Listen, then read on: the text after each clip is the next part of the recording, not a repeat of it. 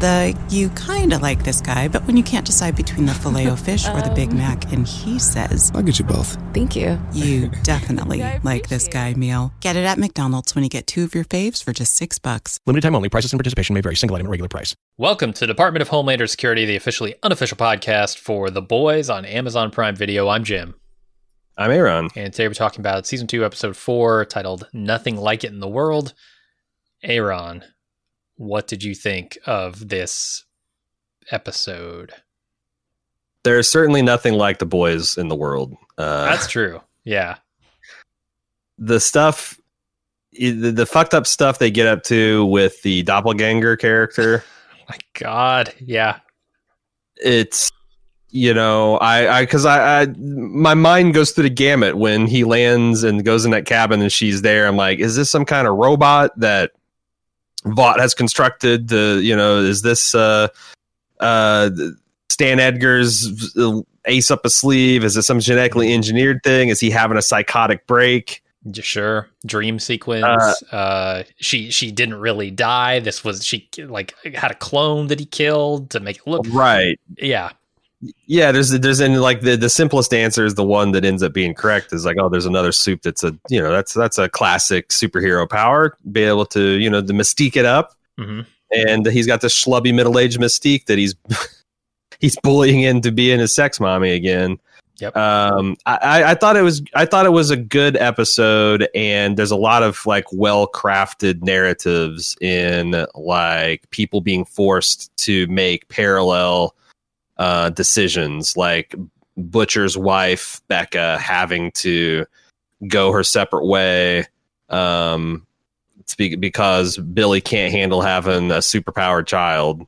Yeah. And that also mirroring Starlight's having to go her separate ways from Huey because it's so dangerous what they're doing. And they're both similar because they they have this kind of like connection, this intense connection before the very intense disconnection. I thought it was pretty nice. It's pretty nice mid-season, kind of like over the hump plot. What did you think?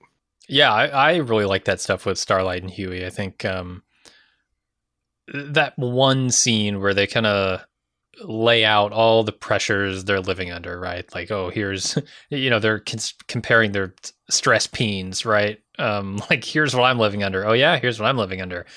And Annie's just like, I feel like there's a loaded gun pointed in my face every single day.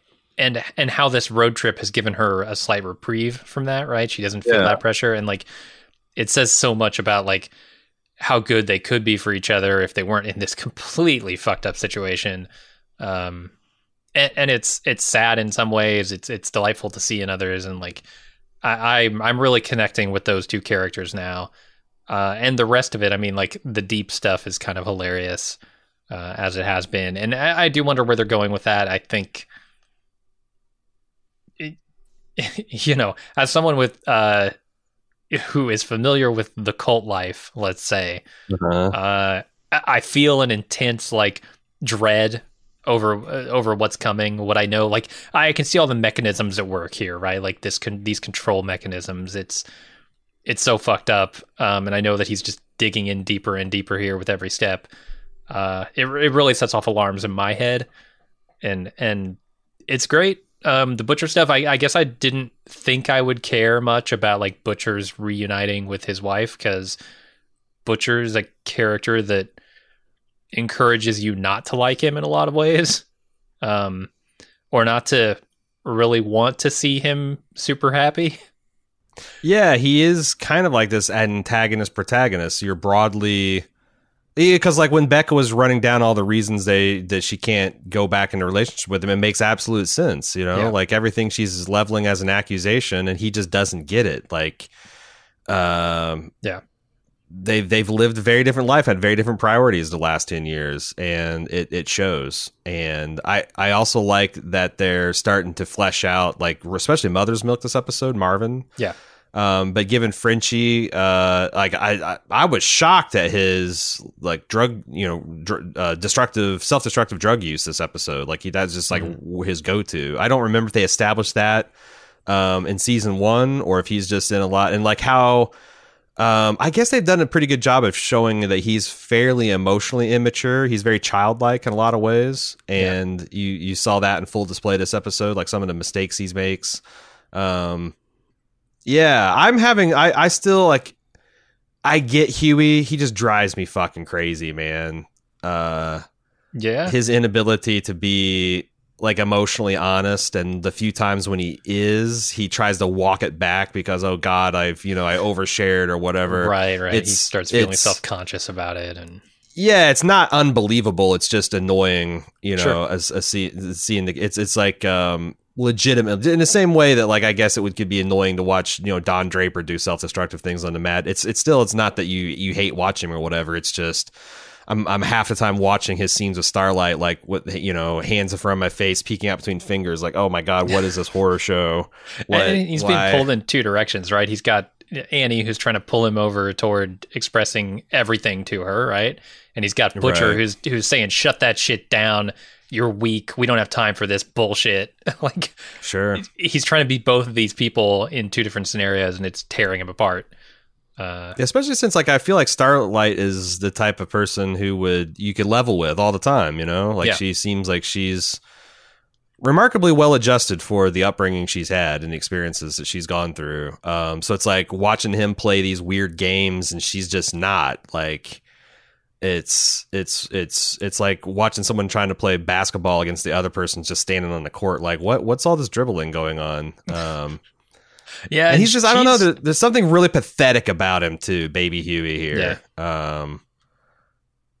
They again, if they're going to pivot into John Connor, I'm just very curious to see if they give this guy a spine. If he's going to get a spine, and it'd be hilarious if it was actually a physical, like he gets a cyborg spine, a literal spine injection. But it's like, he's just kind of like a boneless fish.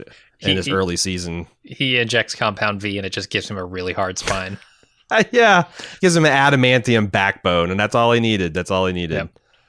I actually went back and watched one of the episodes from season 1 where Homelander was confronting Starlight about fraternizing with the enemy here with Huey, and just his dismissal of Huey as this weak, ineffectual person. And Huey has definitely been that in the past, and I think this season he's trying to step up. That whole thing, I think, was, a wrench was thrown in that when Butcher showed back up and just started being the daddy again. But at some point there has to be a real confrontation between them, right? Something where Huey steps up and either comes to terms with being the beta here in this relationship, whatever, or expresses like, look, you're out, I'm in, this group needs me more than it needs you, you're harming us more than helping.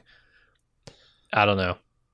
They might be setting that up now because Butcher has once again left the team for pursue his own. And it's wild because I thought the language they're telling the last episode was him putting that to the side.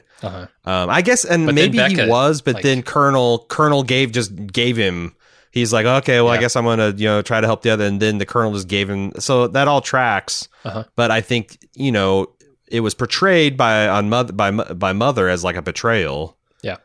Huey's already over him. And Frenchie, if he ever cleans out and recognizes it's a betrayal as well, it'll be interesting. Yeah, I can see the pieces. It's just the big piece in the middle. Huey needs a spinal transfusion, something.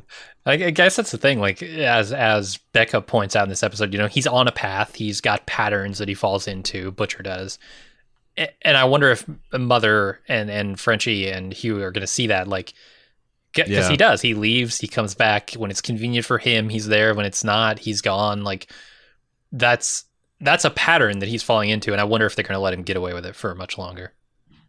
Are you rooting for Starlight and Huey to be together?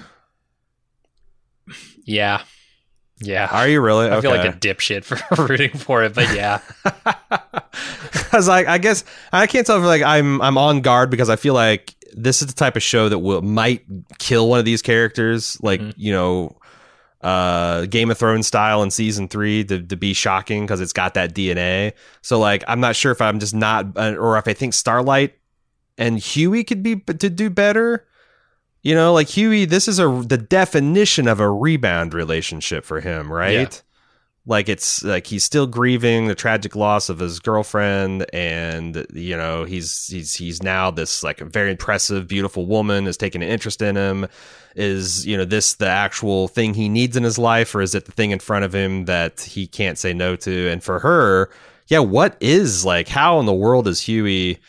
I guess. Even though he's a mere mortal, he's embroiled in this superhero politics stuff, so maybe he can't understand the like life and death shit the way a lot of people wouldn't.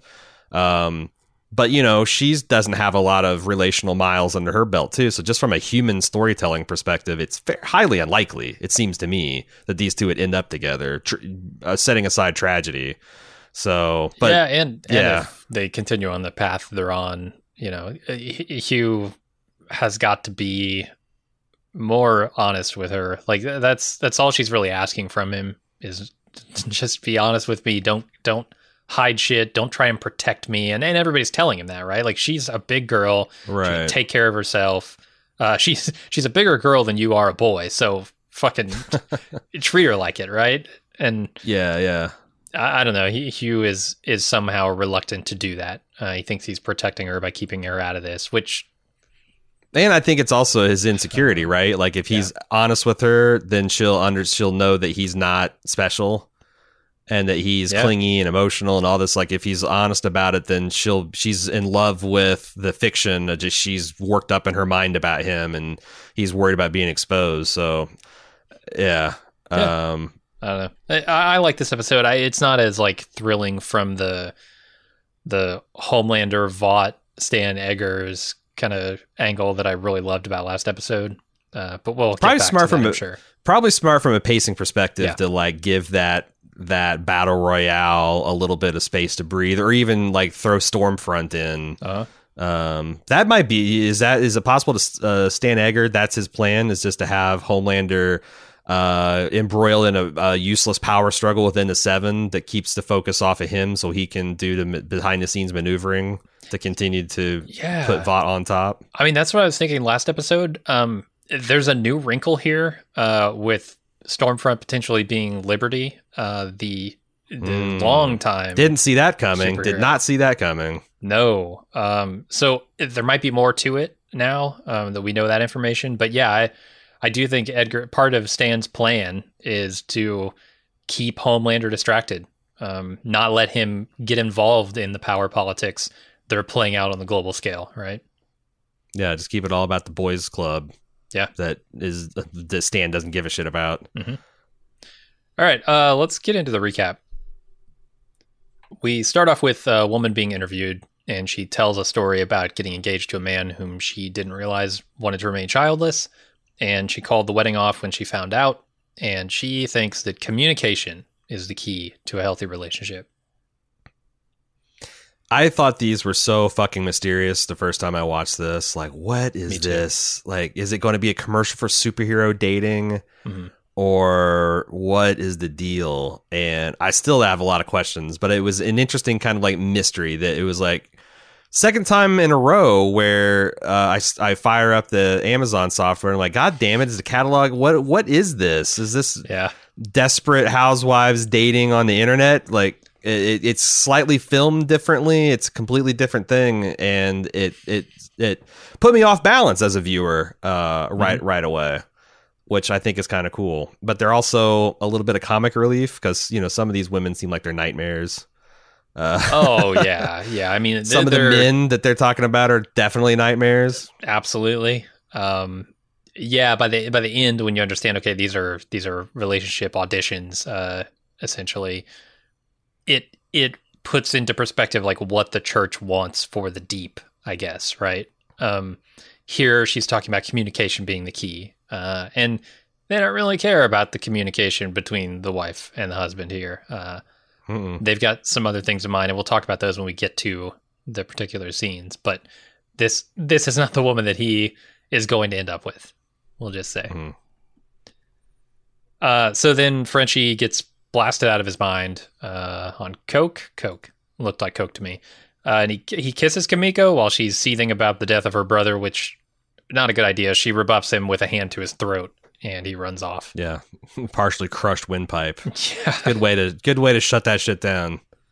I saw here on the news that her brother is being blamed for the death of the people in this apartment building, which, of course, that's how the Seven would spin it, how Vought would spin it. This deadly, dead-eyed foreign terrorist remorselessly killing all these, hardworking Americans. That's the infuriating thing. Like, this team, just everyone gets drugged through the mud. Hmm.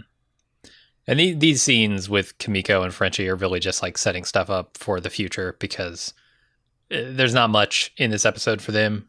We're just kind of learning how Frenchie feels about this whole situation, and Kimiko's angry, which obviously. Yeah. And it's wild because we don't know much about Frenchie, and like this relationship has all been surface, and it still feels like very surface level. Yeah. And we did find more about Frenchie, but it seems to reinforce that like he's just infatuated with this girl and doesn't really give a shit about what she needs or wants. It might be his arc that he kind of matures and sees her as an actual person. But, we took a lot of this stuff as benign in the first, that he's like, looking after her and like one of the few members of the team that gives a shit about her one way or another. But it's been revealed this last episode or two that that's kind of been a self-centered concern. Yeah, and I think that doesn't have a lot to do about her as a person. Yeah. They're putting some decent color on this character now after a full season of nothing from him. I'm looking forward to what they do, but they don't do any of it here, right? Like they're just saying they're setting the state of Frenchie, which is he is a man child who's got something that he needs to deal with about his guilt over her brother and like all the people that have died. I don't know his role in this whole thing. He's got to come to terms the only with thing it. The thing they needed to do is disabuse us of the notion that Frenchie's just a good guy. He's just a good guy. He's like he seems like he's the best of the boys, right? And they kind of reveal that when you peel his layers back, he's got a lot of fucked up shit going on under the hood too. Mm-hmm. So it's gonna there's clear lines of growth for all these guys, and I can't wait to see them go down it. All right, Homelander is watching Stormfront and seething over her press. She's arranging a protest against Vought. On the news. She's eschewing the multi-million-dollar patriotic commercials and going just doing personal appeals, woman on the street. Which, if you're Stormfront, you've got to be questioning why Vaught's letting you do this on their official channels. Why they're keeping you in the Seven. How much do you think she's in on this? Is like this a plan with Stan? Yes, that's my working theory. Is that she went away to cover up some stuff. She's this powerful super they had on the bench, and he needs someone to contain Homelander. She needs a fresh start. But it's also like I'm curious to see, because she's old. She's real old, and she's playing a very young, hip, very deeply racist person. Uh-huh. I'm curious to see how it's almost like shades of Twilight, that you've got this 17-year-old boy who actually is a Civil War veteran or some shit. It's like, what's it like to be in that kind of cover? That like you're born in 1920 and you're racist because you're born in 1920. But now you also have to have all the, like, you got to be up on Periscope. Like, imagine an 85-year-old grandma that's brand as being sexy and anti-consumer on Periscope and Twitter and shit like that. Like that seems like that'd be something to be annoying to say the least, or hard to do. I mean, you lived through the Great Depression, and now here you are making sure you get hearts on Periscope. Like, no, I think it's interesting, and I do. What do you think? You think she's in deep? Yeah, I mean, she has to be. Well, there's no way Vought doesn't know, right? Vought has to know she's Liberty. They made her. Vought absolutely has to know. They put her in this position for a reason, and it seems like at the very top level, this is a top-down decision. Absolutely, yeah. Stan put her in there personally, so like he understands. He's got to know who she is, right? Both as the superhero Liberty from the past, but also her stance on the Vought Corporation and that she's going to get in there and mix shit up with their public image. That's part of what he's trying to do. And whether he's just trying to keep the Seven occupied while Vought goes about their business, or whether it's something more, I don't know yet, but it remains to be seen. Yeah. I love the shot that they give us when Homelander is watching her on the news. It's like shot right past his leg as he's like tapping it furiously, right? He's like sitting there. He's so angry, and you see the leg energy. And past it her on the news, and it's really good. Then he flies off to this cabin where Madeline Stillwell, who I'll remind you was murdered by him last season. In graphic style. Very graphic, unmistakably murdered. There's no chance she survived that. Welcomes him to this cabin with a warm glass of milk and a makeout session. And this is a profound what the fuck scene. Like you mentioned in the beginning, you see this and you're like, okay, there are 50 scenarios I can think of where this could happen. What would the boys do here? And I'll admit, I was kind of a dumbass when it came to this scene. I was thinking, God, clones. Same. We're in a fucking superhero film, like series. Shape-shifting is a thing that superheroes do all the time. That should be number one on my list. It was nowhere on my list. I know, like the idea that this is some kind of Mystique kind of a Clayface figure. And what's wild is I'm watching Harley Quinn, the anime series on HBO Max, which has Clayface as a major character, and he's transforming people all the time. Like, why the hell did I not make that connection? I feel like if they're doing such a good job of connecting me to some of these characters and the intrigue that's going on with the business and the public image, I just forget my mind that is I'm laboratory. watching a superhero show half the time, right? Like, oh fuck, of course there would be 100,000 other people who Vought has experimented on who have various ranges of powers. I just get stuck in like, Translucent and Homelander and Starlight, and these are the power sets. No, they're all over the place. And especially, what's really great is like this kind of reinvents this kind of Oz prison bitch relationship where like, you know, this gang of a prison boss has his favorite twink that he tattoos tits on their back, like forcing this dude to take this other thing, and they establish that it's like extremely painful, but he's got to do it because Homelander, he's going to ask politely, and when they review, because I'm thinking, okay, it's a laboratory robot manipulation psychological thing, when it's just some dude that's being abused by Homelander, then the second time it rolls around, the stakes are much higher, and like the desperate tactics are like I was goddamn was on the edge of my fucking seat the second time they had their meetup, but and they completely pulled one over. Absolutely. We won't see any more of this guy. Obviously, he's dead. No, he's going to hunt down another shapeshifter and make him assume doppelganger as Madeline. Oh, God. But I did appreciate the twist where like it's painful to hold that form for a while, because they don't usually do that. Yeah, right? It's like sucking in your gut. Like you have to hold these muscles in a certain way, and like it's like trying to keep your arms above your head for an hour. It's just hard to do. Yeah. All right, Butcher meets Grace to tell her that they've run out of leads on Raynard's killers, and she gives him the next clue, which is an address where Mother's Milk can go to ask about Liberty. Grace also gives him the location of Becca, even though he couldn't hold up his end of the bargain. Yeah, it's interesting, this Colonel character, that she's got this, all these ghosts following her, all the normal people have been killed by Soups, and she envisions it in this massive crowd in Carnegie Hall, and they're all looking back at her, and I thought is kind of poignant, because it did feel like a plot shortcut, but yeah, no, I buy it. Like, you know, she's at the end of her life, she's got a bunch of regrets.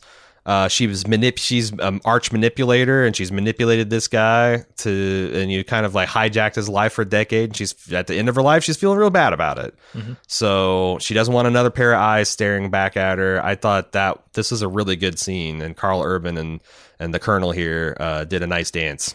Yeah, well constructed scene. I sometimes just appreciate the construction of the writing, and how it loops back in on itself. Homelander and Madeline watch Taxi Driver while he vents his frustration about being usurped by Stormfront as the face of the Seven. She suggests that he thin the Seven herd, And then Madeline morphs into a shape-shifting soup named Doppelganger. Homelander demands that Doppelganger change back, even though it's very painful. Yeah. And I also, because like I remember the first time I was watching this, like Madeline is very flirty and available at the beginning, but there's something about her looks strained as the scene went on. Like, and I was trying to think, like, are you getting bored of Homelander? Are you finding this tedious? Because holy shit, if he catches on, you're going to be dead. And when he just turned in his middle-aged dude, I was like, what the fuck?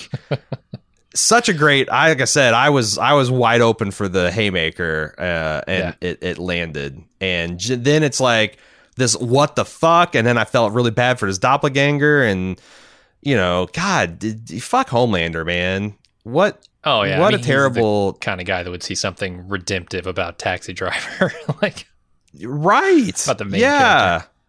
He's like, I can't wait to hear his crazy ideas about like Fight Club, like or he's Scarface, one of those ones that watch they watch the movie and get all the wrong conclusions from it. But I thought that was like, when I saw that they're watching I was like, oh my God, can you imagine sitting down this psychopath, you're trying to get him calm down and feed him milk, and he's like, let's watch Taxi Driver. Oh fuck.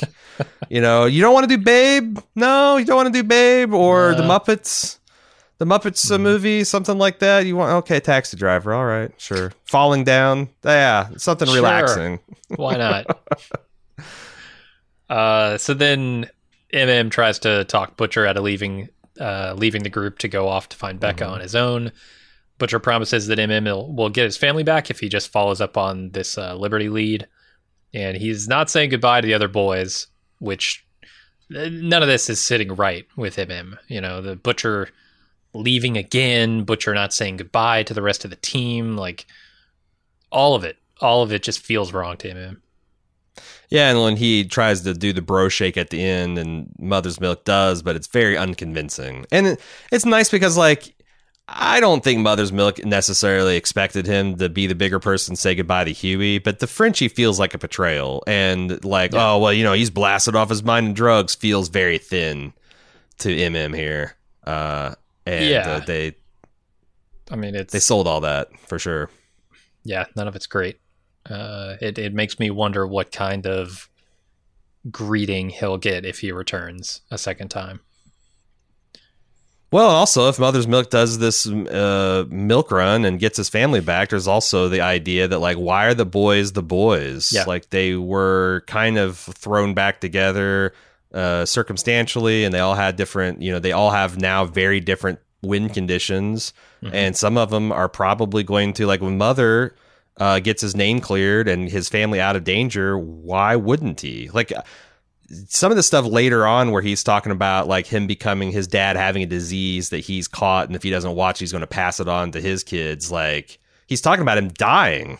Like, there are no old, bold, anti-soup dudes, Yeah. and he's feeling that. And, as someone who his dad's death put him on a trajectory, he doesn't want to do that to his kids. It's great stuff. So yeah, I don't know how they keep the boys together. And I do see where this could all realign behind Huey with the right, like, bouncing balls falling into the right positions. Yeah, no, it feels like they're in this sort of empty space where they don't, like you said, they don't have goals that are aligned anymore. They're not against each other, but they're also just doing their own thing. And yeah, I know that by the next couple of episodes or something, things will change and they'll have to join forces again to fight the greater evil here. But how that's going to happen, I'm not quite seeing it yet. I mean, it's got to be obviously something around Stormfront / Liberty. I think like that's kind of the inroad to getting the boys back together. We'll see where it goes, I guess. So Homelander corners Starlight in an elevator, stopped elevator, and physically threatens her because he thinks she's on Hugh's side. She explains that she's not on his side because he betrayed her, and Homelander understands that she's not lying, and lets her go. How convinced are you by this Starlight confession or Starlight defense that she's not on Hugh's side because he betrayed her? I think that what I believe is that Homelander can absolutely like feel whether you're lying or not because he's got superhuman senses. But I also don't think he's a finely tuned lie detector, and he's pretty easy to sell. Like, you know, she's essentially telling the truth. She isn't furious with Huey. She does feel let down by him. And she also like is a good hero. She's not going to murder someone just because somebody's having a bad day at the office or wants to do some horseshit purity and loyalty test. So like, I don't know. I thought it's one of those exhausting things. It's like this could happen every fucking day. And Homelander he just instantly like grabs a piece of her internal anatomy. Like I think he reached under her rib cage and is going to start breaking her ribs one by one from the inside. It's like so fucking horrific. Yeah. And this guy can do this anytime he wants, anytime he gets a suspicion. And is his mental state going to be more and more stable as the season goes on, or probably more and more unstable as Stormfront's pushing him and he loses popularity and Maeve betrays him and he doesn't have anyone to turn to? Like, it's a fucking scary situation. The loaded gun in her face all the time is a really nice metaphor here. So I think that Homelander thinks enough about himself and doesn't understand fundamentally how normal people behave that he is for now convinced that she's telling the truth, because she is. She's telling a one-sided version of it.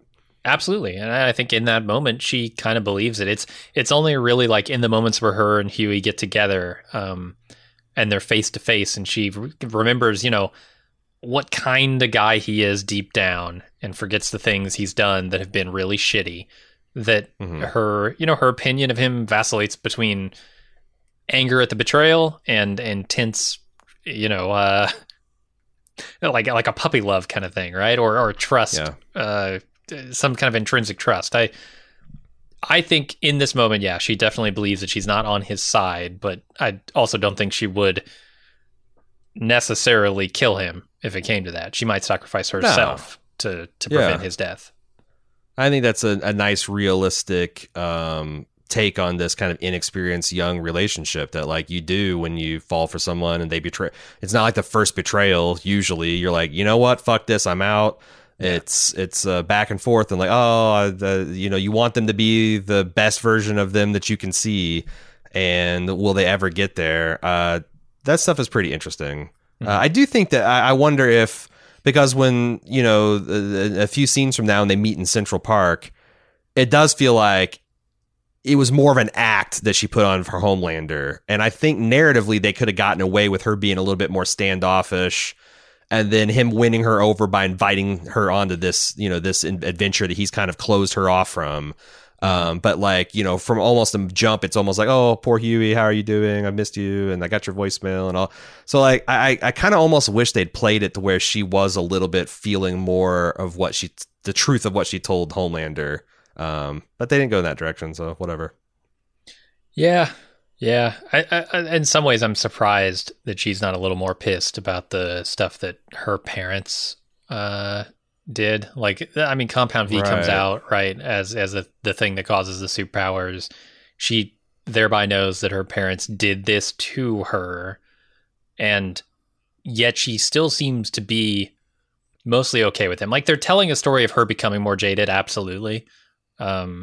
And that's happening pretty rapidly, but also she still feels sort of, naive and childlike, and she's in a limbo there where she could go either way. Yeah, and I think they did a good job last season showing that her and her mom had already had a falling out about just the extreme Christianity, kind of double standards thing that she lived through. And then early this season, they reestablished that she didn't take one of her mom's phone calls, so they're still on the out. So it's not as big a betrayal. And even they show Maeve.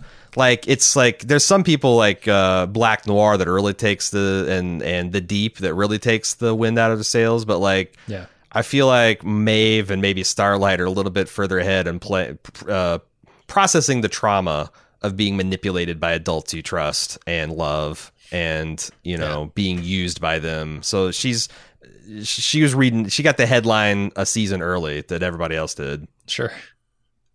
All right. Black Noir gets one of the techs to pull up info on Butcher, and he pulls up a chair next to her while they search for him.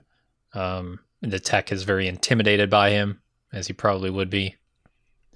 But I don't know if they're intimidated as they should be, because like, so there's a Vought crime data analysis, which is what she is. They established that this is like some kind of Vought crime analysis. This is everyone's central bat computer. Right. Do you think they know like the shit that Noir and Homelander get up to? Because like this is intimidating, like an evidence room supervisor being intimidated by Batman, just, you know, being there requesting stuff. Yeah. Or is she intimidated because she knows that this Batman kills people? I didn't get the impression that the latter was true. I thought it was more just he's just a generally imposing, intimidating presence.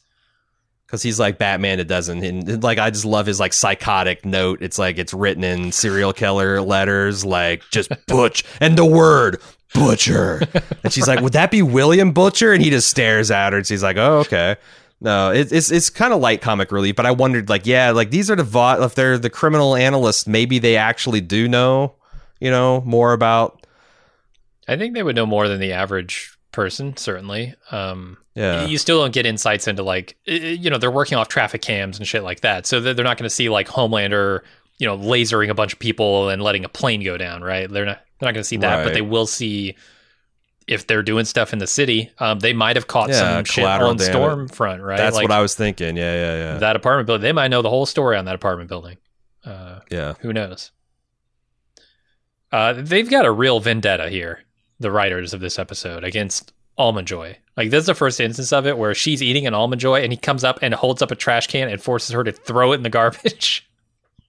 Yeah, you know, and here's the thing. I unironically love Almond Joy. It's a top 5 candy bar for me. Oh, shame on you. And I Charleston Chew, take it or leave it, but Bit Honey, good candy. Fine candy. So I was like, I felt unreasonably attacked. Yeah, I think you were supposed to. If you're a fan of Almond Joy, you were being attacked this episode. Yeah, it's such a strange, like, I get it's a non-conventional candy bar, but holy shit. It's I'm a garbage person. Interesting. Is the Almond Joy the one that's coconut? Almond Joy is coconut, but also has the two, like it's a coconut bar with 2 almonds on top of it, and then it's all coated in chocolate. Okay, yeah. It's so trash. Yeah, Almond Joy Mounds is Almond Joy without the almonds. Okay. They're both trash. They both belong, which is confusing because Mounds you'd think would represent the humps of the Almond Joy. It's very confusingly candy. Oh, you're right. Candy. Yeah, like Mounds is the candy without the mounds. But then you couldn't Almond have Joy the Almond has Joy the almonds without the mounds, because those are almonds. See, I think it'd be hilarious if they just did full circle. That the Mounds was Almond Joy and Almond Joy is Mounds. And the joke is like, what do you expect almonds to have? Almond Joy to have almonds? Come on. Yeah. All right, let's move on to Annie meeting Hugh in the park. She laments the things that they've done that have made things way worse. MM calls Huey and says, we're going to Raleigh. Pack your shit. I'll pick you up soon. Hugh can see that Annie is feeling lost and alone, and so he invites her on the mission, which MM is not thrilled, but he does agree to take her along, kind of for Hugh's sake. I do. So, do you think the show is deliberately telling us the story of Annie, Starlight, and Huey being sloppy? Because they're not even taking basic not being recognized precautions. She's chipped. Yeah. They're in Central Park, New York City. I mean, this is like Scarlett Johansson going in like a pullover and a loose ponytail and expecting not to be recognized. She's on literally 5-story banners a street over from this place. Like no one is going to. I just wish that like they did that lip service in the very beginning of the season where they're like wearing the sunglasses and the hat and, you know, pulling their coat. They're not even trying. And I'm like, is it the show not being careful, or is it them just not like them personally being sloppy in universe? Several of the characters have said you're being extremely sloppy. Like, I mean, that there you go. Yeah. Texting her being the same as phone, like a phone call is obvious and Hugh didn't realize or something. And like, but it was a burner. Yeah. But that's the thing is like sloppy. Mother's Milk is the guy that usually is saying this. And then they also outed him as being kind of like worrywart, OCD, germaphobe, you know, some control freak. So it's like the person that's telling them that they're being sloppy, the show is also telling me that they're unnecessarily neat and precise and controlling. So I don't know. I just wear a hat and sunglasses. Come on. They're doing a lot of stuff with like superhero identities and people not recognizing them when they're out of costume. Like it's the Clark Kent thing, right? You take off the glasses, suddenly you're Superman, you put them on, nobody fucking knows who you are. In this, they're just like taking that a step further. It seems like they're just saying like, as long as these people aren't actually in their costumes at any given time, no one's going to notice who they are. And I think you're right. They're playing fast and loose because they did earlier in previous season have her in more of a disguise. But also they're doing things like, look, the life of a famous person, someone of this level of fame, is not one where they're often given alone time. And if they are given alone time, it's locked up in a hotel room, or it's locked up in their apartment, or the official offices of Vought where no one can reach them. In this episode, Maeve and Homelander have a conversation in the TV studio, in a fucking television studio, entirely by themselves in a hallway where no one else is. And that just wouldn't happen in real life, right? Yeah. They're playing fast and loose with the idea of like, what is the level of fame of these people when they're in public, like when they're in their costumes, they're doing their superhero thing. That's when they get recognized. When they're not, they're kind of out of it. And yeah, I wonder if they are. You might like. I'm going to be taking that into future episodes. Like, are they doing a Clark Kent? You know, it's ridiculous, right? Like the idea that this buff dude can put on glasses and he's not Superman.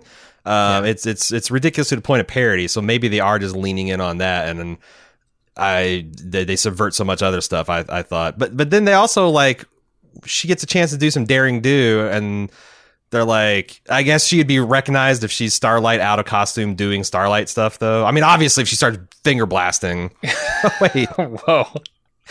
Yeah, if she starts finger blasting all the people in the car wreck, if she starts doing her hand blasts or whatever, that would be a problem. Yeah. Oh yeah. Starlight comes and finger blasts you out of your El Camino. That's going to be a red letter day for sure. Yeah. So there's a moment here where they're in the park and he gets this call and he says, "Oh, I got to go." And she asks, "What's up?" And he's just like, "I got to go." Where he's thinking about not telling her, right? Not cluing her in. And he stops himself in that moment and he turns around and he doesn't tell her what's happening, which is the thing he probably should do. Just be honest with her and let her deal with the weight of the situation. But he's catching himself doing that occasionally. And I like that, right? It's a precursor to growth, which he so desperately needs as a character. And this relationship will have to have that kind of growth if it's going anywhere. So I like that little moment, you know. It's not on the phone where he can just like say, yeah, I'm good. Okay. Nothing, everything's fine here. He tries to do that and then he catches himself doing it. So then we move on to A-Train, the fastest, seeing the fastest man in the world, not himself, getting onto the Vought elevator. And he goes to Ashley to complain about it. And when he does, Homelander tells A-Train he's out of the 7 because he's not fast enough. Yeah, this guy's, I guess, Shockwave. Was he? I don't remember the first season. I think that he was going to do a duel. Okay, then he V'd up to beat him. Okay. Yep. I like some of this light comedy they put in, like, you know, Vots for Tots, because apparently there's obese babies. He's like, shit, I love fat kids. Get me in there. Yeah. But yeah, like Homelander just dropping the boom on him and saying, like, you're not even, let's be honest, you're not even in the top 20 anymore. And it's an embarrassment. Like he mentioned to Not Madeline before that, like, the 7 is just a chain of weak links, and he's starting to rip him out. He's taking Not Madeline's advice to heart. And it's, boy, what does A-Train do? That's a damn good question. I'm wondering if, like, the boys is going to start swelling to hold some actual superpowered people that are disaffected. Yeah. You know, like you get A-Train, you get like a washed up A-Train, you get a unbrainwashed the Deep, you got Kamiko and some of these others that maybe Starlight versus, so you got the underground bad guy outfit that's actually the good guys versus the up in the soaring clouds on Tower 99 good guys who are actually the bad guys. I think that would be an almost perfect The Boys type inversion of your like the comic book expectation. Yeah, I like it. I also like this scene a lot. There's some unwritten stuff here that I think is going on when A-Train calls bullshit on the whole situation. He's calling bullshit because he's personally offended that he'd be out of the 7. But there's a subtext here with Ashley saying, "Oh, there'll be a huge outpouring of fan love and support." Like, what she's really saying here is Vought's gonna milk your retirement for every single fucking penny that it's worth, and making it seem like a golden parachute. Right. They're just going to exploit the shit out of this. And as a side effect, you'll get some adoration from fans and maybe make some more cash before you go quietly off into obscurity. But that's the real thing that Vaught is doing here. And I don't think A-Train's calling bullshit on that, but he should be. So we're on the drive to Raleigh, and Annie's tribute to Translucent is on every radio station except for one, which is playing Billy Joel, and Annie and Huey have a sing-along, which MM pretty much puts a stop to. Are they old enough to... Because I was a kid when We Didn't Start the Fire came out, man. Like, I guess they're your age, maybe even slightly younger. Did you have firsthand memory of We Didn't Start the Fire? I will say I don't know every word to We Didn't Start the Fire. And actually, if you get outside of the chorus, like I can go, I know the rhythm of the verse, but I don't know any of the words to any of the verses. I always thought it was funny that the thing, like all the atrocities he rattles off, the thing that breaks him mentally is rock and rolla cola wars. I can't take it anymore. Ho Chi Minh, I'm high, yo, fine. I'll take that in stride. You know, Richard Nixon, Palestine, whatever. Fucking rock and roll cola wars. This new Coke shit. I had it. Burn it all down. It feels on theme, remarkably on theme though for this show. Like you've got a brand new superhero coming in to fuck up the mojo of the 7, and she's doing it with subversion and anger and pissing people off about their pop culture, right? Like, oh yeah. And it's so fucking true to life. It is so on point. Like this episode is hitting a lot of sore points for me. There's some stuff here in quarantine where I'm like, oh fuck, this is just feeling too real. And this pop culture war that we've got going on that's extending to every side of everything, where you either love or hate the thing and anybody in the middle can get fucked, is like right on the money. And now that you mention it, that Billy Joel song with the rock and roll cola wars, the thing that breaks him, you know, maybe not in 1981 or whenever the fuck that song came out, but now, yeah. They have new Coke Zero, and I'm right. That's it. That's where I flip. Done. That's where I head to the Appalachians and start my career as revolutionary, probably martyr. I was heading to the foothills, and I'm never seen again. But it's also like, I guess it's one of those kismet things where he's clearly way into Billy Joel, or Billy Joel speaking to him, and it's kind of like, you know, she's kind of into Billy Joel. They're both squares. Yeah, I can. It's cute. It is, and fuck him in for harshing the vibe here. Like, let him have some fun. Like, on the other hand, yeah, like being the third wheel in this situation where you already have been calling bullshit from the beginning. It's like, no, man, it's cool. Let her come. She'll be fun. She's a good co-pilot, whatever. And they're just canoodling, and you're sitting here, can't listen to music because they're having a conversation. Bullshit. Let them do their thing. Jesus, it's a 3-minute song. Come on. Oh, well, see, he knows what to lead into. And I also like the nice touch of them driving past a Homelander with the Confederate flag. Yeah. Instead of the star, you know, it's got the stars and bars rather than stars and stripes. It's a couple of chilling things. Yeah, like that Confederate flag instead of the American flag, which is its normal cape. And then that billboard. Did you see that about the what does it say? That baby you abort might be a super, which now after the Compound V reveal takes on a whole nother context, right? Like, sure, it's so fucked up to have in a world like, okay, first of all, there's 0% chance, right, that you're now going to have a soup baby unless you fuck a soup. Because it's a lot. Yeah, it's a lot. And even then, I'm not even sure if that guy was super out of the womb, if it like works that way. She got pregnant. Ryan, she got pregnant. Like the story they told us, she got pregnant. She ran to Vought because she didn't know what to do. Good point. Well, so are we certain that this is heritable, or is it more Compound V fuckery? But yeah, that's a really good point. But even before that reveal, I think it's more fucked up before the reveal, because here the implication is there are going to be, you put up a billboard like this, there are going to be a lot of people who are fucking playing the lottery here with kids they might not want to have. And oh god, yeah.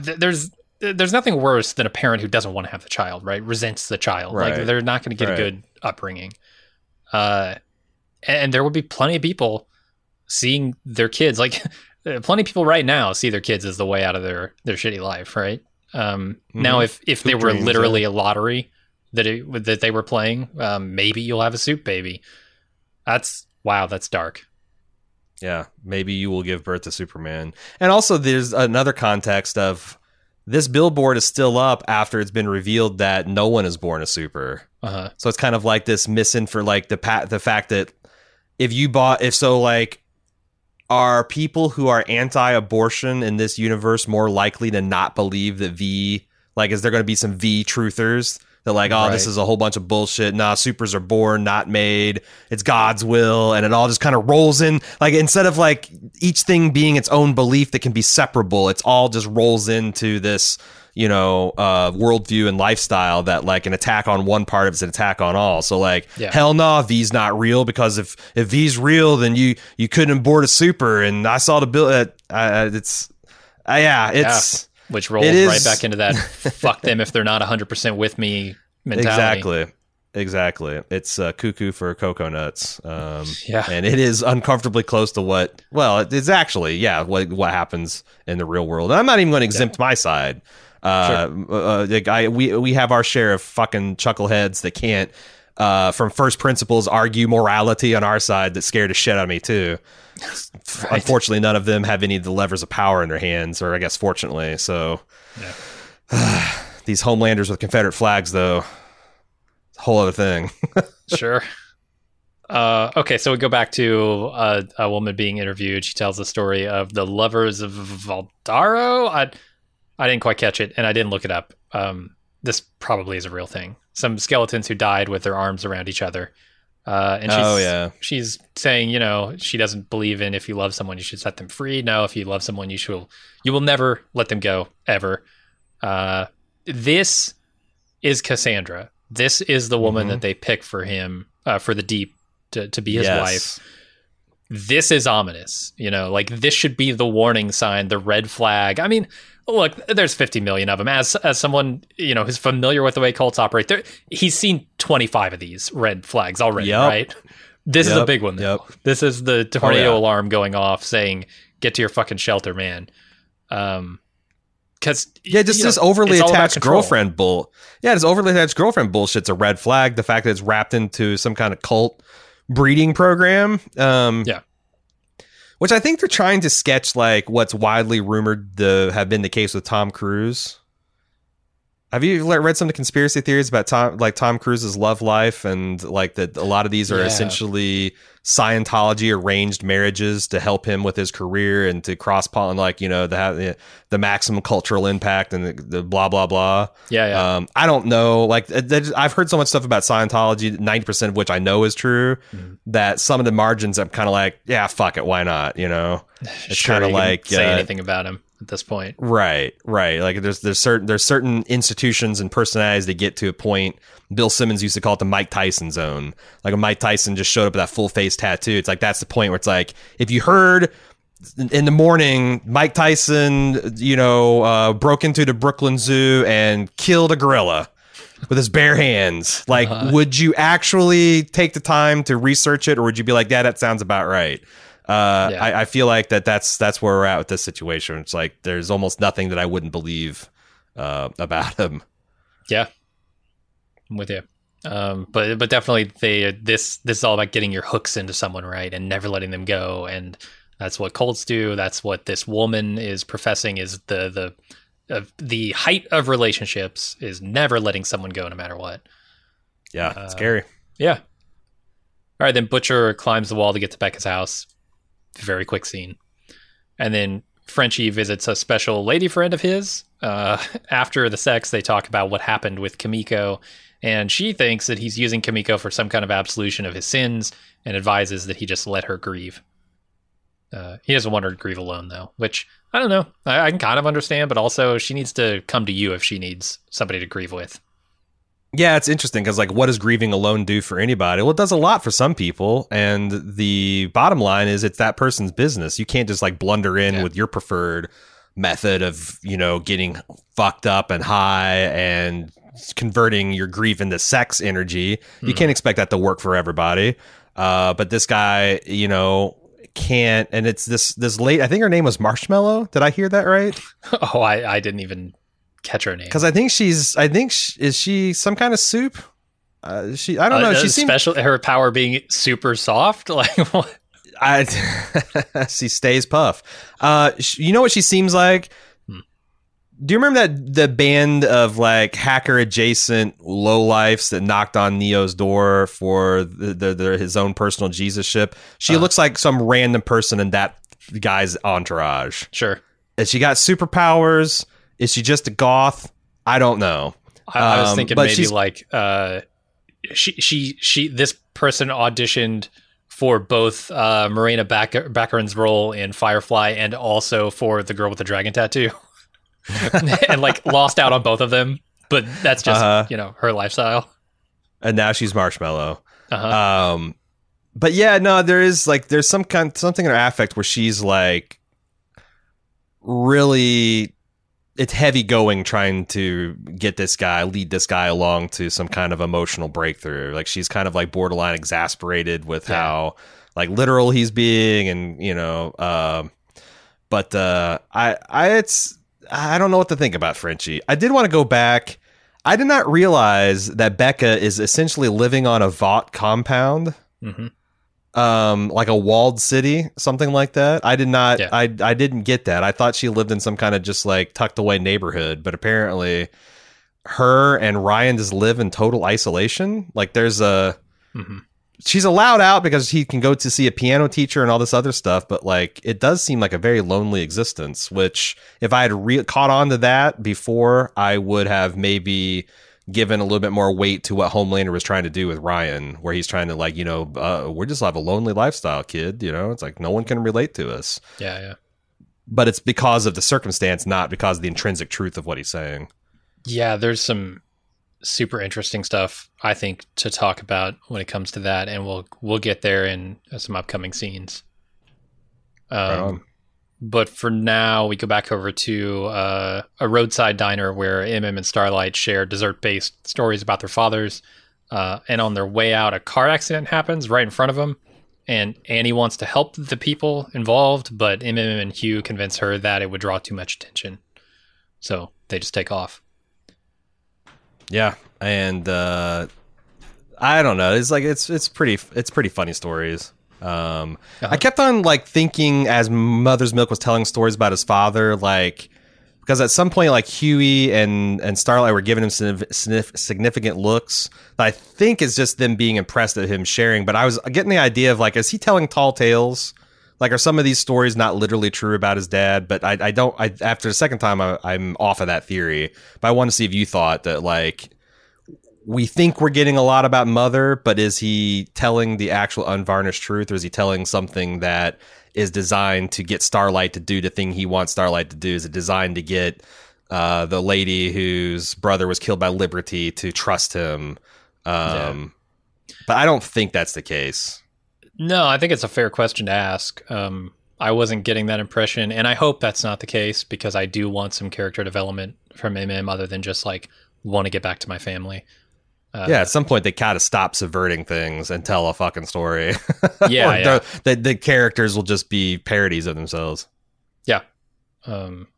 So yeah, we'll see if that's actually true, or we won't. So Butcher gets Becca's attention, and they drive out to a secluded spot for a tearful reunion. Becca reveals that she convinced Homelander not to hurt him by threatening to kill herself and tell her son that it was Homelander's fault if he did that. Butcher wants to help her escape, so they plan for her to sneak out in a garbage truck sometime soon. Kind of nebulous. And she has to get back, but tells him to wait there for her. Yeah, I thought this was weird, too, the pacing of all this. The fact that, like, she's going to leave him here, but she'll be right back, and I don't know. I thought it...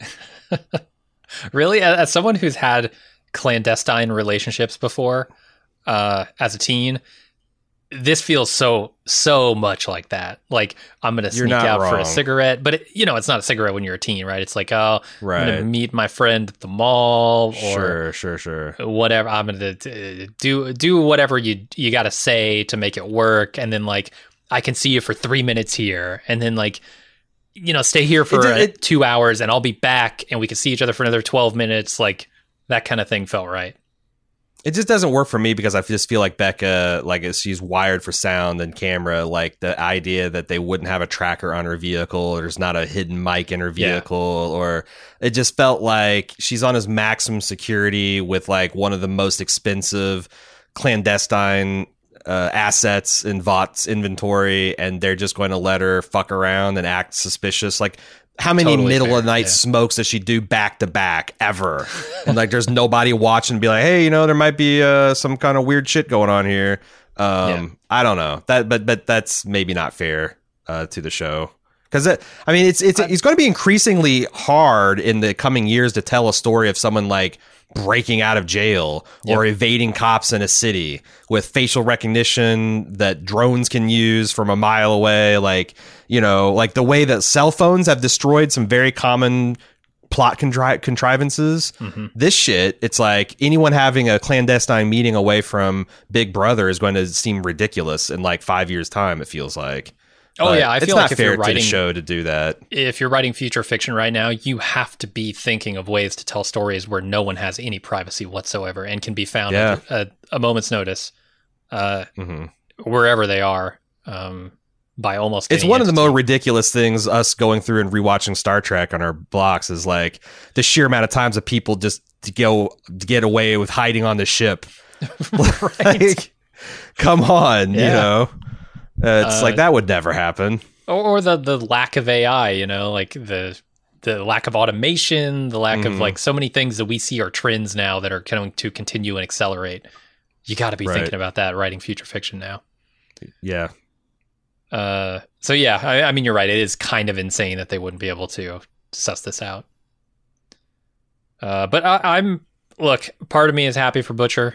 Part of me is like, why should I give a fuck? This guy hurts everyone around him. And I'm kind of glad that eats its own tail by the end of this thing, right? Like, yeah. They have that reunion, but also it's bittersweet because she knows that the reunion is temporary, and he was fucked up before they met, and nothing has changed about that. And now she's got, and it's got to be bigger stakes. It's got to be such a blow to Butcher that she prefers status quo with the Homelander to the certainty she thinks that if she goes off on the road with him, that he'll murder her son at some point. Like, wow. Yeah. I didn't even think about it from that angle. It's wow, fucked up. Okay, MM and Hugh share a room for the night. When MM falls asleep, Huey sneaks out to meet Annie at the vending machine. They talk about candy bars, MM's OCD, and their own stress symptoms for a while. And they end up back in her room where they bone down. Another hateful Almond Joy scene. Charleston Chews get a little bit of become a punching bag, and so do a bit of honey. I mean, I'll cop the bit of honey being old people candy. Like, I like it because it was part of something my grandparents used to have around. I still like it. I like it. I like Werther's Original, like quintessential old person candy. I don't give a shit. It tastes good. On the way to picking up my son for the night, I'm going to stop by a gas station, get us both Almond Joys. How you like that, boys? You've done the opposite of shame me. I'm even more emboldened in my disgusting candy tastes. what's the cow tails? Is that? I mean, here's the thing. You got circus peanut. Why, as long as people are buying and consuming circus peanuts, why are we wasting time shaming anyone with a coconut milk chocolate almond fetish? Like Peeps? Yes. Throw those in the fucking river. They have. They tried to make speaking of Compound V. Did you see these sriracha Peeps this spring? No. Who wanted Tabasco? Who wanted Tabasco infused Peeps? Yeah, man. Peeps are just a stunt candy at this point, right? Like get you get Peeps and you get circus peanuts off the market. I'll entertain what we should do about Charleston Chews, but this is like, worrying about Tide Pods while people are drinking Drano. Like, come on. Peeps' business model at this point is to get people to post pictures of their bullshit flavors on Instagram and throw the garbage candy in the trash. They still have to buy them to take the picture, so... I think Peeps is still the only candy that can actually expire, and it's the only candy that expires within a week. Like, you maybe can make an argument that, like, well, hey, it's a sugar-encrusted marshmallow. How bad can it be? That argument goes out the windows 5 days into that Peeps lifestyle because they turn into bricks. They turn into sand. They turn into oddly shaped sanding blocks within a week. So do circus peanuts, man. Like those two candies. Yeah. Fuck they're both. Just packing material that we've been tricked into eating. Yeah. Not wrong. I didn't know Starlight could control lights with her powers. Have they shown that she controls electricity and stuff? They might have done something in a Dog and Pony with her last where she can do that. Like she can turn light on and off. But I don't know. I was actually, when her eyes started glowing in like conjunction with bedtime, I'm like, well, this is going to be interesting. Some super powered sex. Like, holy fuck. You got to go back to like Steve Gutenberg and Cocoon since the last time I saw one of these jobs. But no, she's a turn on. Well, it's weird. She turns off the lights and says, "I still want to see you." Well, then why'd you turn the lights? I thought they were off. No. I thought they were shooting like the Hollywood. Like you're supposed to understand that this is a pitch black room. Yeah. So no, I think she just turned him down. So, all right. Another woman is being interviewed, and she thinks the love is about faith. She tells the story of getting an Ed Sheeran tattoo for her boyfriend, who 2 weeks later broke up with her. And so now, well, I think she always hated Ed Sheeran, but now she hates him even more. Now she's not in love with the shape of him. That's permanently tattooed on his arm. And, remarkably for an organization that purports to be a church, they do not care about having a wife who thinks that faith is the foundational building block of relationship. You should be taking note of that as well. The deep. Red flags. Yep. Ed Sheeran, red flag. So then Becca returns to the bridge with her and Butcher, where her and Butcher strip down and get it on in her car. Afterward, Butcher asks how she's holding up, and she tells him all about Ryan. She says that she heard he was on a warpath against Homelander, and he promises that he'll make all of this up to her until the day he dies. This is where stuff gets interesting, because I think like what he's hearing here is her asking about how he's doing, and when he asks how she's doing, it's not asking how she's holding up personally in this. It's how like under Homelander in captivity, like this is about raising Ryan and being a mother, right? Like that's the defining thing about her life now, not being a captive under Homelander, which is the defining thing to Butcher. They're kind of talking past each other. This was a really rewarding thing to do on rewatch, is that like, because honestly, my reaction when she accuses him of like being anti-Ryan is like, I don't know if this is fair. But like, it's all on his face when she tries to, like, she at one point in the conversation turns it into trying to sell him on Ryan. Oh, he's such a good kid, and he's happy, and he's kind, and he's thoughtful, and he's just kind of like, yeah, sure, babe, and you can see that he's just not connecting and not liking. And I completely didn't get that the first time through. So it's a really, really good performance too by Carl Urban of this guy who's like, this is what he wants. he just, oh man, if there's anything I can do about this kid, I got to get my wife out from under this. He sees that as part of the Homelander situation, right? Yeah. Do you think they're going to do anything weird? Like it turns out that this kid actually is Butcher's kid that they've pumped full of Compound V? I don't know, because I find myself in this scene asking the question, where does Butcher go from here? Because he doesn't have Becca that he needs to, help make up for the mistakes that he's made before. He doesn't have the goal of, I think, taking revenge on Homelander anymore for killing her. So like, what do they do with him? And Homelander can't really kill him yet because there's still this threat of Becca killing herself if Homelander does that. Now that could change if Homelander is able to win the loyalty of Ryan over the course of the next X amount of time, or gets bored and feels like that's not worth it anymore, and he's no longer afraid of what the kid thinks. Yeah. But I don't know what they're going to do with Butcher. I guess he might just disappear again, like we talked about, and then come or he back might when go he's to needed. a team that has a little bit more supers on it, and he learns that not all supers are created equal. There are people like Starlight that are just like any other human, has their good qualities and their bad qualities, and there's a natural arc that him and Becca could go back to being compatible, but he's got to do some personal growth about his personal vendetta and his feelings about. Because the other thing is put aside the Ryan shit. This guy who's single-mindedly going after Homelander is a guy. He's courting death. Oh yeah, that's no life for a person trying to raise a kid. Fuck that. So even if he didn't have a personal hard-on against Ryan, just his foolhardy way of life to try to punish Homelander, she just I think she says something like, this thing that you've got started before me, and I can't fix it. Like, he has to resolve that. And I don't know whether that's going to look like him killing Homelander, which seems crazy, or him getting over it. Mm.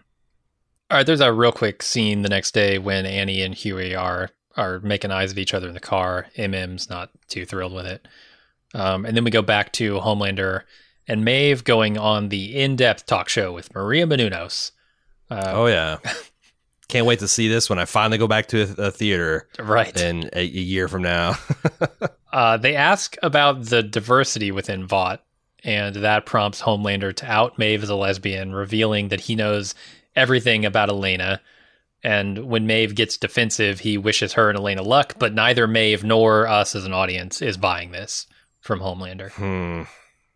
I don't think I wasn't. What was your feeling on that? No, I don't. I mean, okay. Well, here's the thing. Maybe he's being sincere, but sincere in a way that Homelander could change his mind on a whim. It's not like any kind of lasting thing because he doesn't have any kind of bedrock moral principles. It's whatever is best for him or his own self-image. And maybe he wants to be the bigger man and decide that he's over all this and he still needs an ally on the Seven. But that is not because he's a good dude. It's just because that's the way the personal calculus has worked out in his mind. Yeah. But I know it's another thing that they've reworked the the Oscars so white. And I thought this was fascinating because in this universe, what kind of hay did white supremacists make of the fact that the disproportionately superpowered people came from white households? And that the most powerful. There had to be a lot of New York Times opinion pieces and think pieces, just asking questions, Right. Just these blessings are all genetically dealed out. Why is it that some race gets a hell of a lot more, and why are Latino and Asians less than 1%? And now that's all shattered, right? Now that it's an orchestrated thing, right? Right. So now it's it's as life turns out to be. It's not, life isn't racist. It's the systems built around them. Right. But it's going to be interesting. And then you could all follow that up as what's that say about a corporation currently held by a man who's a minority himself. Mm-hmm. It's kind of what if a black cop shoots a black person? Is that racist? Well, yeah. If the cop's working for a racist system, there's all kinds of things that don't that don't quite jive with like a common sense understanding of it. But Sure. It's interesting. It's an interesting lens to look through, like our current culture. You just make it, you just heighten some absurd thing about it, and then I don't know. I almost think it's like in another, like 5 years ago, would this allowed, or 10 years ago, this allowed culture to take a step back and evaluate some of these things in kind of a safe way, or is it now? That's the thing, man. You say like, oh, heighten this aspect of our real culture. I think, look, The Boys goes for shock value. The Boys goes over the top and they try and heighten everything. I think they're going to have a damn hard time heightening any kind of racism in this show. I think our culture at this point has gotten to a place where parodying, lampooning, like over exaggerating the problems of racism in our society is going to be tough. Mm-hmm. I mean, you're going to need Stormfront to go a hell of a lot farther than she's gone already, is what I'm saying. Yeah. So yeah, I'm looking forward to what they try and do with that. I mean, because at least she was at least chasing an actual dangerous person down. Like, what if she was just in the wrong building across town and killed all those people in a racist manner for, not even a pretext? I mean, like, it's Breonna They could have done that, and it would have been like right. That's what I'm saying. They like that's not as absurd as some of the things that's happened this year. Right. I don't know what they can do to say, hey, we're being absurd. Yeah, it's a good point. And it's the absurdity also. Like I do wonder. There's going to be a lot of people I think watching this show. For very, just the same way that there's a lot of white supremacists to watch American History X and they just unironically idolatrize Ed Norton's performance. Yeah. Like I wouldn't surprise me if you don't start seeing, racist groups with Homelander merchandise and stuff, Stormfront merchandise, logos and things. Like, why not? Absolutely. Like the fucked up branches of the police have adopted the Punisher, even though the Punisher is explicitly like the Punisher would kill you dudes. The Punisher would be the first one to hunt down every cop that's got a Punisher skull tattoo on his gun arm. Like, that's who he is, man. Like, it's, you just co-opt the parody and make it into your self-image and keep rolling. Sure. All right. Homelander sees Stormfront on the news, riling up her protest crowd, and Kimiko shows up at that protest ready to kill her, but Frenchie distracts her long enough that she misses her shot. I don't think Kimiko could take on Stormfront in any way. I think Frenchie is right here. He saved her life in that moment, but yeah, she's pissed and she's gonna make some mistakes, I'm sure. And it's another thing where he is trying to countermand the thing that she wants to do. Again, probably for the right reasons, but this is not going to endear him to Kimiko, I do not think. No. He's got and he's got a lot of growing up to do before he can even get to the place where that's going to happen. So is this going to be the slowest of all burn relationships? I almost feel like one of these two has to die at the end of the season, because this show, I can't imagine, has the patience to turn this into something that would be worth getting invested in, right? And will they do that with every character, right? It's like, are they going to redeem, you're right, Butcher? Are they going to get Annie and Huey together? And then are they also going to do it with Frenchie? They're going to pair off MM with, his family. Who knows? Because it's a perfectly valid story to tell that, like, fundamentally good people sometimes do bad things and they pay a cost for it that keeps them from being happy, Like, Butcher might not have a game plan to be happy going forward, but maybe maybe one or two, like Mother's Milk. He's the one person I'm invested in. Like, I want to see this man reunited with his wife and kids. Yeah, like, he seems like the most pure good guy of the boys, and I'm really hoping. But you're probably right. Like, trying to get a happy ending for everybody in the boys is not. Yeah, we haven't seen the boys really pay too many costs yet. Other people have paid the prices. Yeah. But they've got to start paying prices, and that's going to mean severe consequences. All right, MM makes it to the address that he got from Butcher, and Smooth talks his way into the good graces of the woman in the house with a story about his father campaigning against Vought until the day he died. She talks about a payoff that she took when her brother was killed by Liberty. who she claims is actually unaged and living as Stormfront. Dun dun dun. And did you think the Liberty sounded like Stormfront in the flashback? Slightly. Like on second watch, I definitely was looking for that, and yeah, ish. I was kind of looking for it, and I thought ish, but Okay. you know, it's maybe might be one of those Laurel Yanni things where, Right. yeah, it's definitely her in a voice box, but she's giving like a slightly different performance or more old timey performance. I don't know. She's wearing a black dress, right? It's black and gold, or was it white? White and I didn't get a good look at it. I when you asked me, I just realized I was the Laurel Yanni vision, the dress thing, or whatever you forget. Yeah. Okay, I got it. Because I was like, oh man, I don't know what she looks like. I can just think of the cartoon image of her. Holy shit. So on the drive home, they try to make sense of what they've just learned, and Huey tells him that his father was a hero, but thinks it was just his OCD and his maniacal rage against the Vought machine. Yeah, the got him killed, might get him killed, might get his kids killed. Yeah, I wonder, what is MM's backstory? How did Vought screw him over? How did his father fight back? Those are going to be, I imagine we'll get the answer to all that. Yeah. I do wonder, they're trying to, make sense of all that. Have they considered the possibility that this is like Stormfront's daughter, Liberty's daughter is Stormfront? I mean, the idea of a superhero that doesn't age is pretty powerful. Like, if your superpower could just be patience, that might be an interesting thing. You know, you mentioned that could be their daughter, rang a bell because several characters have mentioned that Ryan is the spitting image of Homelander, which I don't buy. Yeah. I don't think he particularly looks like Anthony Starr, but he's got blonde hair. Universe are telling, yeah, in Universe they're telling it's the spitting image of Homelander. So I wonder if you're supposed to like use that clue on this mystery and think like instead of like, oh, there's an immortal super out there, it's like, yeah, it's just a daughter. And it's crazy to me because like, very similarly to how I didn't see the shapeshifter coming, and I absolutely should have. I have never, even though Homelander and Ryan exist as father and son soups, I have been assuming that Ryan is somehow the first soup baby, which is almost impossible, right?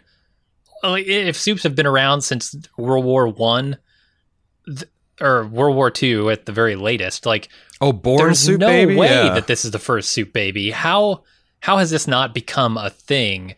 And you just be clear, you're not saying soup because literally we saw soup babies last season. You're saying genetically someone came out of the womb, sans V, super. Born as a soup because they had sex with a superhero. Yeah, like, just super genetics. Yeah, yeah. Ryan can't be the first. There's no way. But I don't know. I felt like the show was trying to tell me that. Also, I really dug Mother's Milk's vintage Black Panther T-shirt in these scenes. Very, very cool. Did he have one? Oh, I didn't notice. Yeah. It's People's is the People's Public Food Program. That's how the Black Panthers got started, trying to feed kids school lunches to underprivileged school districts. The more you know. Then they started carrying guns, and then Ronald Reagan, governor of California, banned open carry because he can't let that happen. Yeah, powerful black people with weapons. Sure. Yeah. All right, Homelander scrolls through the 7 memes online, and he's pissed. And he goes to Stormfront and claims that he's still the best soup, and no one's going to take what he built. And she tries to teach him a lesson on how to connect with his audience, mostly through the radicalization of his fans, but he's not interested in her advice. I think they could have done a little bit better with the Homelander browsing memes. Some of them were okay, but some of those memes were some weak ass shit that like the writer's room, I think that would have been the fun part of the week of that. Like, hey, let's come up with a bunch of anti-Homelander and pro Stormfront memes in today's meme lexicon. Oh yeah. But they were mostly kind of weak sauce, which, to be fair, a lot of memes are dumb shit anyway. And if you're just pounding them like Homelander is, you're going to get some duds. But I don't know. I was like wanting to. I started freeze framed like, oh, this is going to be a real treat. Like all these. And no, they're not really. They're just literally someone said, download a couple memes off of Reddit, the front page of Reddit, and then just literally rework them into Homelander shit. It's a bummer. Correct me if I'm wrong. Was there literally like the guy with his girlfriend looking back at Stormfront? That's one of the better ones, and that's like that's the most obvious one, you know? Right. Like they didn't, but you know they could have had Kermit drinking tea. Stormfront's a better people's hero than Homelander, but that's none of my business. Like, come on. They're easy. Stormfront's better than Homelander. Change my mind. Like that kind of thing. Exactly. Yeah, get Steven Crowder's ass out there. Exactly. Sure. So the other thing is like she's also got this psychosexual thing because she taunts him until his eyes start shining, and then she backs down and says she can offer help, and then says, you know, when he goes, I don't need your help, he says, well, my door's open, and she's like, for anything, wink wink, come over to my port, sailor, if you got a storm. I do you think that I don't know, are they going to kill each other or fuck? Frankly, I'm asking myself why he hasn't killed her already. I don't know honestly what he needs with any of the 7 at this point. How would they explain that? That's the thing. Other than like, oh, it would hurt his public image. Why doesn't he just murder a bunch of supes? Yeah, if she ever gets assigned to go to the Homelander to take down a super terrorist or a super villain, I would be on high alert if I were her, because the idea you're going to go missing in action is pretty high. Mm-hmm. And tribute for you being sung by Starlight and pretext for ever broadening war. Yeah, no, I can totally see that. So Becca comes back to the bridge where Butcher is and tells him that she's not leaving this compound because she doesn't believe the Butcher wants to be a father to her son. He lets slip his true feelings about her super freak son, and she says he's too angry and too fragile to trust, essentially, and leaves after warning him that she has called in the guards. Yeah, I mean, we talked about this a lot already, but like, holy shit, you know, it's so surface level that just her essentially asking like a question like, you're going to try to off this kid within, you know, maybe not today, maybe not tomorrow, but soon and for the rest of his life. And he's like, oh, well, why do you even care about that soup-powered shit, Voight, baby, fuck. Yeah, he just can't help himself. Like, it's not buried at all. It was right there at the surface, and she's completely right. And it's unfortunate. And then she even makes it clear that it's not even about, like, even if we get past her Ryan thing, you are just fucked in the head. Like, you know, you're going to, if Homelander's dead and Ryan's fine, you're going to get a gun pulled at you in some Walmart parking lot on Black Friday because you're just crazy. You got an overdeveloped sense of justice and retribution. And I think she's got him dead to rights. Absolutely. Black Noir and the tech find Butcher going over the fence. A very quick scene there. And then Annie and Huey say goodbye after their road trip. And he says they can't get together again because they can't afford to feel good or safe in this world where they're all alone. She's getting super jaded. Huey's disappointed, obviously. Because I mentioned that these relationships mirror each other. This is a way for Huey and Butcher to connect. Their women have both essentially rejected them because of their involvement in this outfit, and that shared sacrifice might be... I could see a drinking episode where they get some, work through some shit, maybe. They'd have to be mind-bendingly drunk, just blackout. Like, for Butcher to ever reveal anything of himself to Huey, like, because Butcher views Huey as this beta cuck, like, fucking... Right. He's a child in Butcher's mind. There's no way he's going to open up to him unless he's blind drunk. Then maybe. Yeah. And then you can start to build a relationship from there. Yeah, it's something they both have in common. You're not wrong. Yeah, absolutely. Another shot fired at Almond Joy with this John Wayne Gacy comment. Used to hand those out to kids. Yeah, now I'm a fucking mass murderer psycho. God, that's like, I like coconut and almonds, all right? And then this We're All Alone, that's the truth. It doesn't have to be like that. This episode is really hitting home in this moment of isolation here in this pandemic. It's like, Jesus Christ. we're so divided. We're so physically and ideologically divided. Come on, people. Then there's the final interview with another woman who says she's a very sexual feminist. It's revealed that these interviews are for the purpose of picking the Deep's new church wife, and he chooses the sexual feminist. Unfortunately, Carol insists it has to be the one with the skeleton story, Cassandra, because it serves his goal of getting back into the Seven. I loved how this reveal of what it is and like the Deep's reactions, like, well, case, let's cancel all the other interviews. Like, we found the one right here, right here. Look at this woman. She's made of compound V and sex, apparently. Yep. Yeah. She's like, no, it's Cassandra. Are you talking about Cassandra with the hair and the skeletons? It's fun. And like, I thought I got to choose. Oh, you do. It's just you're making this choice, and it's culty as fuck. Oh god. Yeah. How is this going to get them back into the Seven? I mean, this, like I said, this is very broadly a pastiche of Scientology bullshit. Yeah.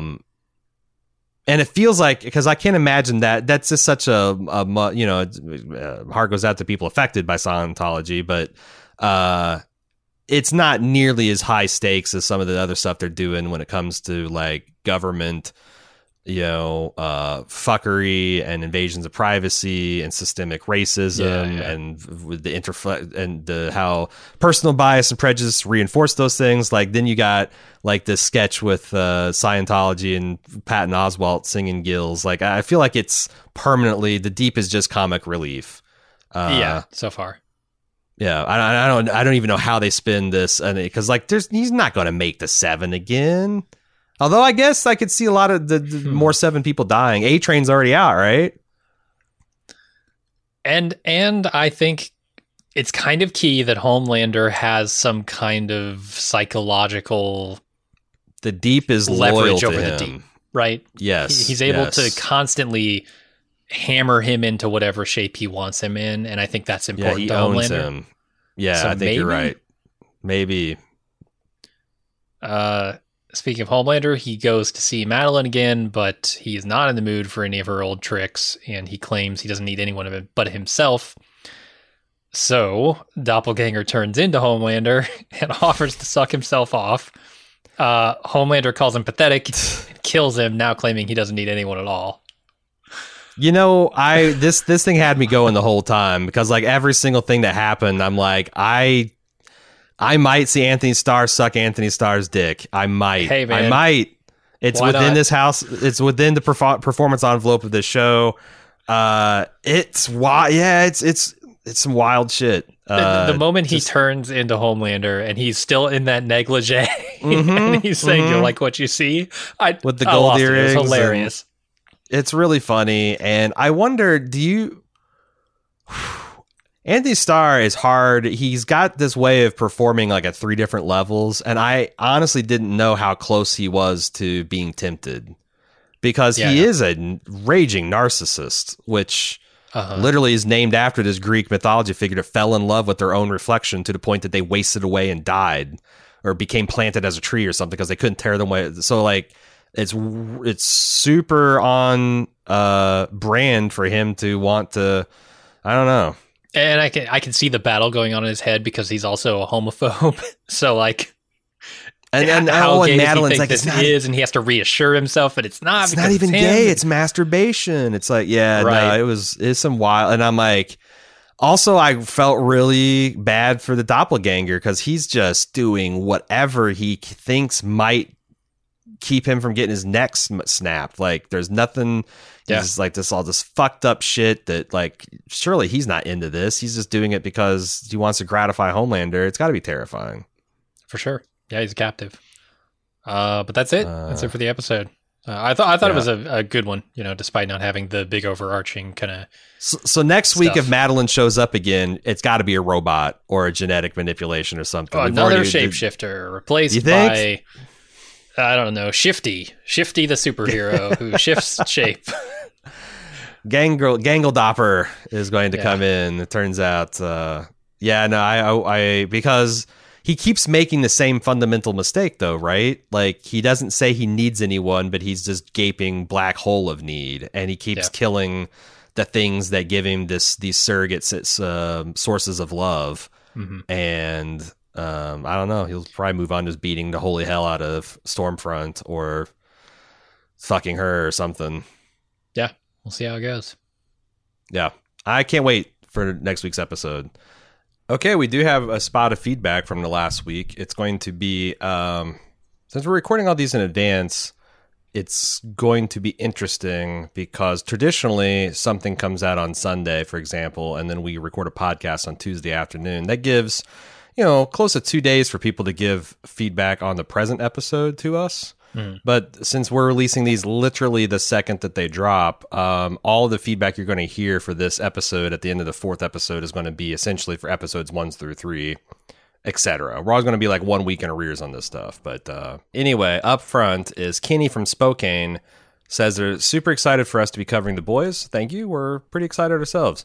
I was just thinking it'd be interesting to see Giancarlo Esposito's character use the threat to destroy Homelander's public image as a way to control him. Seems like they must have plenty of dirt on him, and all it would take is a leaked video to destroy him publicly. There could be some good social commentary on cancel culture. What do you guys think? I guess it depends on how much he cares about that. So far, we've seen that he does care about it, but what are his limits there, I guess? Yeah, because he cares about Madeline up until he burns her eye sockets out. Like, there's a thin line between love and hate, and that line, when it's applied to Homelander, is scary. So I do think that, yeah, you got to have a plan to manipulate this guy and to deal with him in a way that doesn't rely on just pretty please and soft power. Like, you got to have some power, and I'm curious to see how that will reflect, or maybe not. Maybe it wouldn't be the first time a corporation has, rode to power a bull that ended up goring them to death in some spectacular way. Kenny's side question is, who would you guys cast portray the Boys' equivalent to video games' beloved Booger Man? Do you remember Booger Man? Vaguely. It's a pretty obscure, I think, Sega Genesis era video game character that here's my dirty little secret. All of the 16-bit video game systems, I ditched 8-bit and went to PC. So, like, there's a huge gap in my console history from, like, the Nintendo Entertainment System to, like, PlayStation 3. I got out of all that stuff in favor of PC. So, I don't know Booger Man. Yeah, I was an NES guy. My cousins had the Genesis. But I feel like the name is evocative enough that you just cast Paul Giamatti and you're done with it. That's a pretty good Booger Man.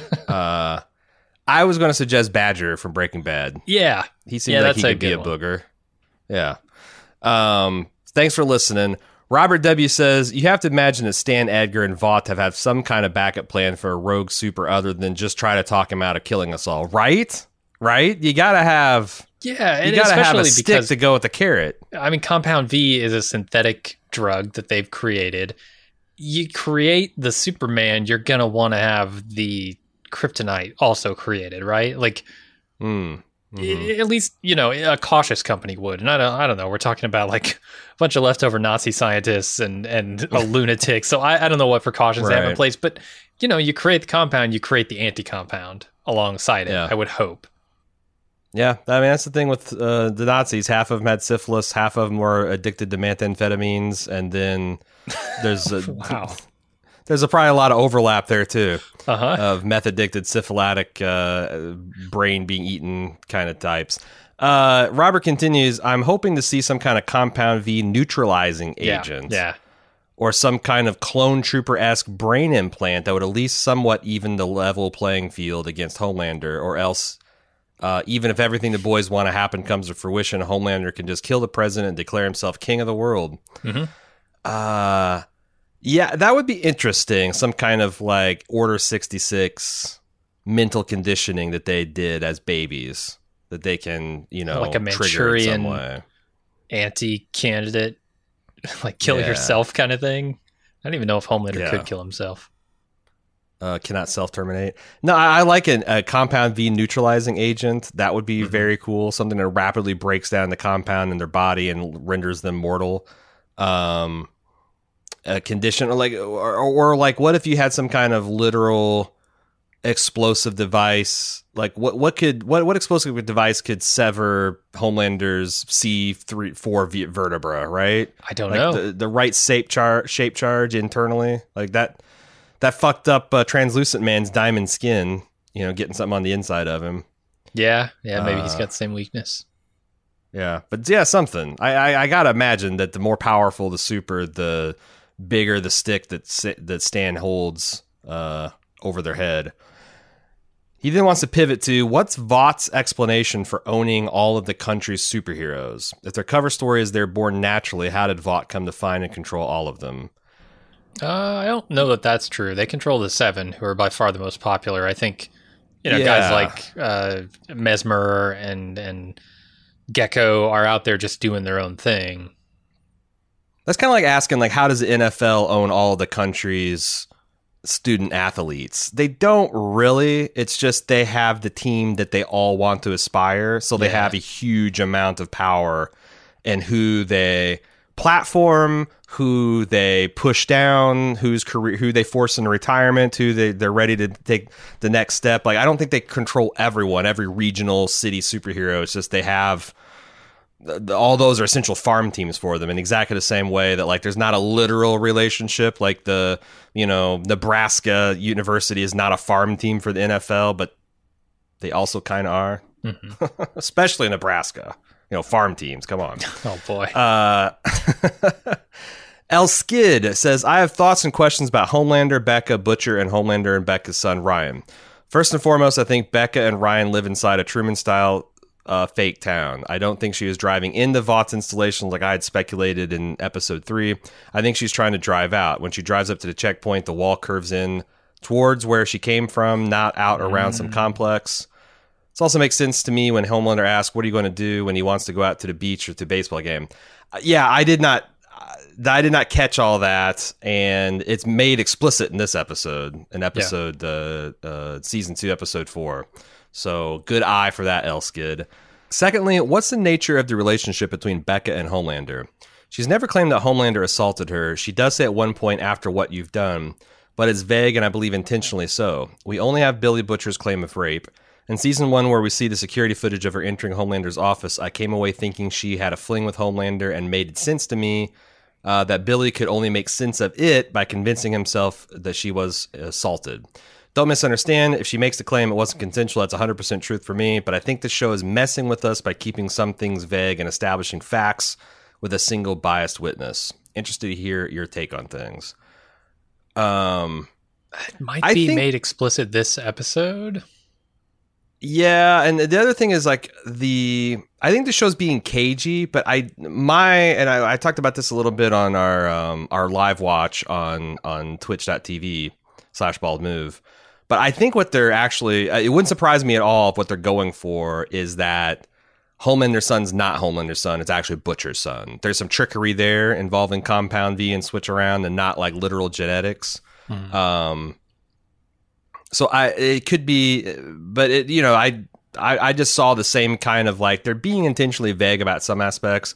But the other thing is, like, if you define a coercive relationship as like a massive power imbalance and the one party not being able to say say no, like, for example, without knowing much about Thomas Jefferson's relationships with his slaves that he fathered children with, most people are comfortable to say that that's a rape. Like, even if one of those slaves happened to have feelings for him, like, there's no way she could say no to that relationship, right? Same way, like, when a boss has sex with an underling, it's automatically a coercive relationship. And makes you ask the question, can Homelander have a consensual relationship with any mortal?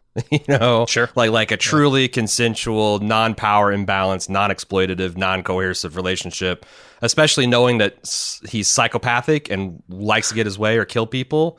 Like, it's kind of like, it reminds me of who's the guy on Always Sunny? The implication of Dennis. Yeah.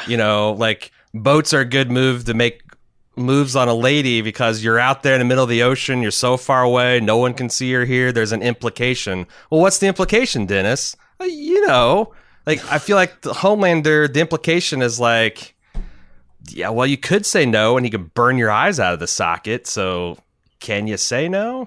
Yeah. I mean, you're definitely right with what we know about him. I feel like his public image is such that people wouldn't necessarily be afraid to say no to him. Yeah, like imagine a groupie at a Homelander show that wants to, for whatever reason, bone down on Homelander. That, I guess, would be a consensual relationship. But again, it's based on the fact that she doesn't know what she doesn't know. Right. So, and that he is lying. So now you're going back to like, would she sleep with him knowing that he's a monster? Probably not, or at least most women wouldn't. So that it's like it's coercion all the way down when you're a demigod, you know? Right. Like Zeus. He shapeshifts into a swan and rape and fuck some woman. It's still rape, you know? It's yeah, we all understand this, right? Mm-hmm. Anyway, that's our take. Like I said, I think they're being cagey about it, but I think it's because there's something not quite right about Ryan's parentage that they haven't let us know yet. But I haven't really seen ahead of that, so this is not me like wink wink. It's just me playing along. Paul, I wanted to add a little bit to the discussion of Homelander's racism by pointing out a motif or detail that I noticed.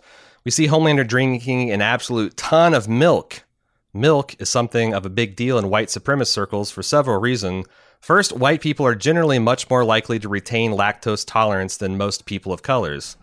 I did not. Not me. I knew. Okay, so I knew that the white milk was a thing about in the far right kind of racist contingent because they're all like posing with milk all the time and all that kind of stuff. But I didn't know the ins and outs. But I looked into this and I supposedly it's true. Like Asians, especially, far less lactose tolerant on average than European stock.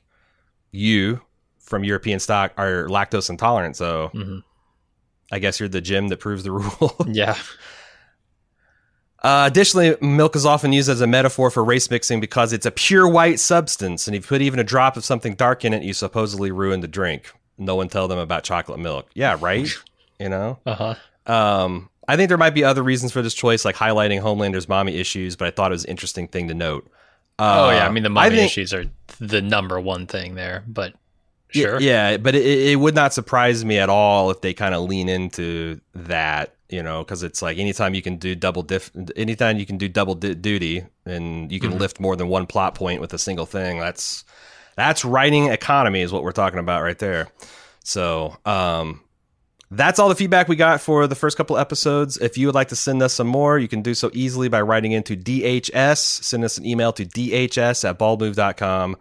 We will consider them, and there's a high degree of likelihood that we will read them and consider them on air.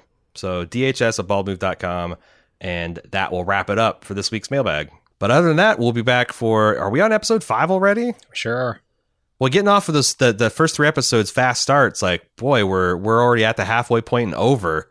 Yeah. 2 weeks into this thing, but we got 4 weeks, the back half, the back 9, the back 4 waiting for us. Hope you return and join us for next week. Until then, I'm Aaron. And I'm Jim. See ya.